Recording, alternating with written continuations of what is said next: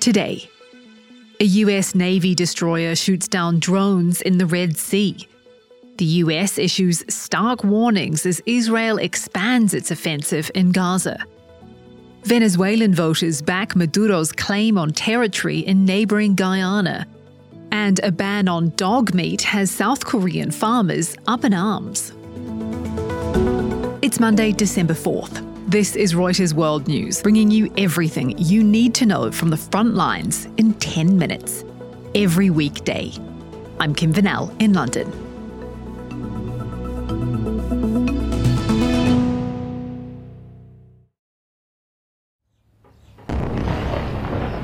Israel says its soldiers are confronting Hamas fighters across the Gaza Strip, signalling its ground offensive in the south has begun.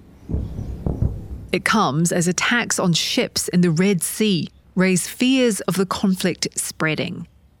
A US Navy destroyer shot down 3 drones during a sustained assault on Sunday. The interception happened as Yemen's Iran-backed Houthi movement attacked several commercial ships nearby.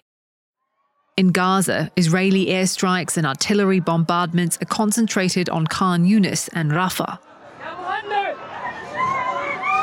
2 cities in the south where more than 700,000 people have fled seeking safety.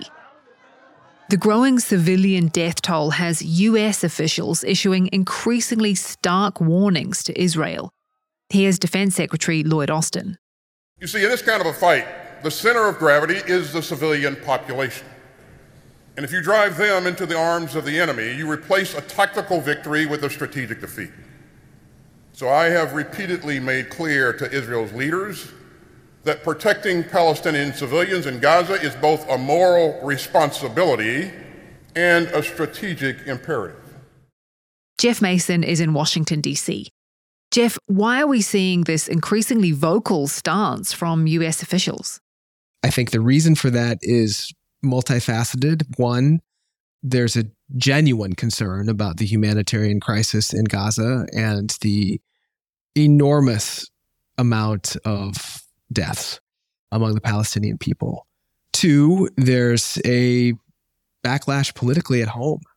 And that political backlash right ahead of an election year is important and not inconsequential for the president and his party because it's going to be a close election. So it's a tight balance that they have to, or a tight rope, I guess would be another way of saying that he and his administration have to walk. Is this impacting the US-Israel relationship as a whole? I don't think the president or his administration is signaling that they are withdrawing support in any way from Israel. Could it increase tension a little bit if these conversations become harder? Maybe, but I don't think we've seen evidence so far from the two sides that they aren't listening to each other or that the talks are not continuing or that one side is not taking the other's calls.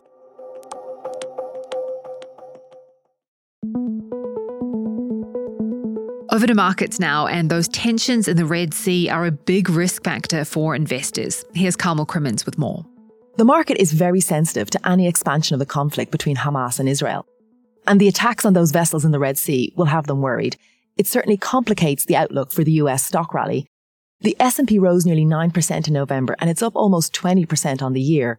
The risk that the conflict could escalate may encourage some investors to take profits. We've already seen a spike in gold, which is a traditional safe haven asset, and S&P futures are down this morning.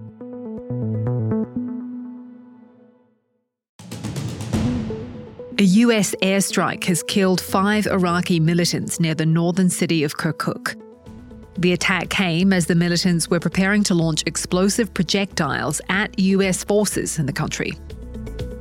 France's sports minister says there is no plan B for the opening ceremony of the Olympic Games after a fatal attack near the Eiffel Tower over the weekend. A man armed with a knife and a hammer killed a German tourist and wounded 2 others, raising concerns about security arrangements for next summer's games. The suspect had pledged allegiance to Islamic State. Police in the Philippines are hunting for at least 2 suspects they believe were behind a bomb attack on a Catholic mass that killed 4 people. Islamic State claimed responsibility for the blast. Blizzards are blanketing Moscow in record snowfall and disrupting flights. The severe winter weather is sweeping across the country, sending temperatures in parts of Siberia plummeting to minus 58 degrees Fahrenheit. 11 climbers have been found dead in Indonesia after the eruption of the Merapi volcano in West Sumatra. Video footage showed a huge cloud of volcanic ash spread widely across the sky, and cars and roads covered with ash. Venezuelans have voted to support their country's claim to a large chunk of neighbouring Guyana. The consultative referendum is the latest escalation of a long-running border dispute. Julia Sims-Cobb is in Bogota, in neighbouring Colombia. The area at issue is a big tract of land around the Essequibo River. The area is generally considered to be part of Guyana, but it is the subject of a very long-running territorial dispute between Guyana and its neighbor Venezuela. There have been some major offshore discoveries in Guyana's maritime area, and the theory is that there could also be oil there. Venezuela itself is also very oil-rich, so this territory is potentially a very lucrative piece of land. So they voted that yes, it should be part of Venezuela. What does that mean? Is it binding? This referendum is consultative, so they're not able to do anything legally right now to take possession of that territory, but it has caused some worries in Guyana about potential encroachment. What is this really about?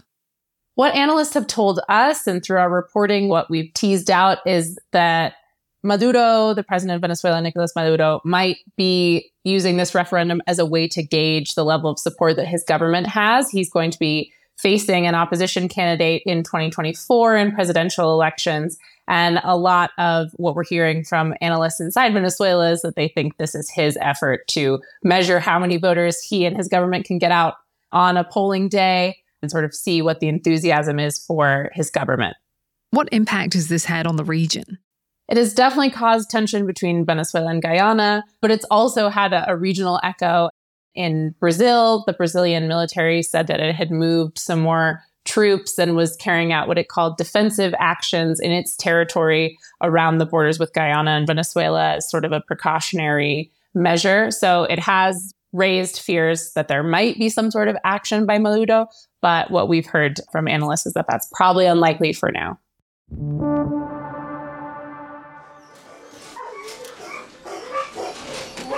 South Korean farmer Lee Kyung-sik has been breeding dogs for restaurants for over a decade. But government plans to ban dog meat consumption by the end of the year have him worried. Last week, farmers scuffled with police at a rally near the presidential office in the capital, demanding the government scrap the ban. The centuries-old practice has drawn criticism from overseas for its cruelty. But there's also been increasing opposition at home, particularly from the younger generation. Jumin Park is in Seoul. So how common is eating dog meat in South Korea? It's not that common anymore.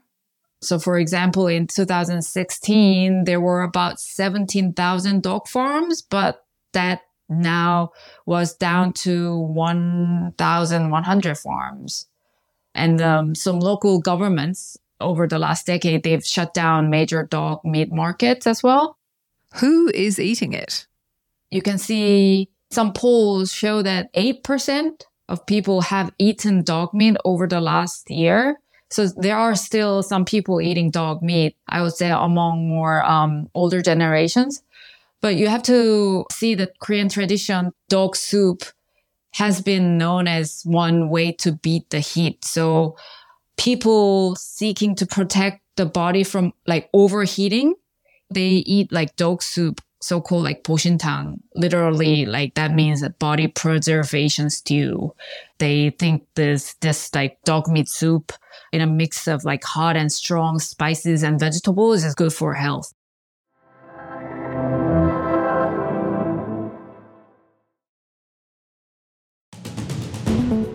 That's it for today's episode of Reuters World News. We'll be back tomorrow with our daily headline show. To make sure you know what's going on in the world, listen in for 10 minutes every weekday. And don't forget to subscribe on your favourite podcast player or download the Reuters app.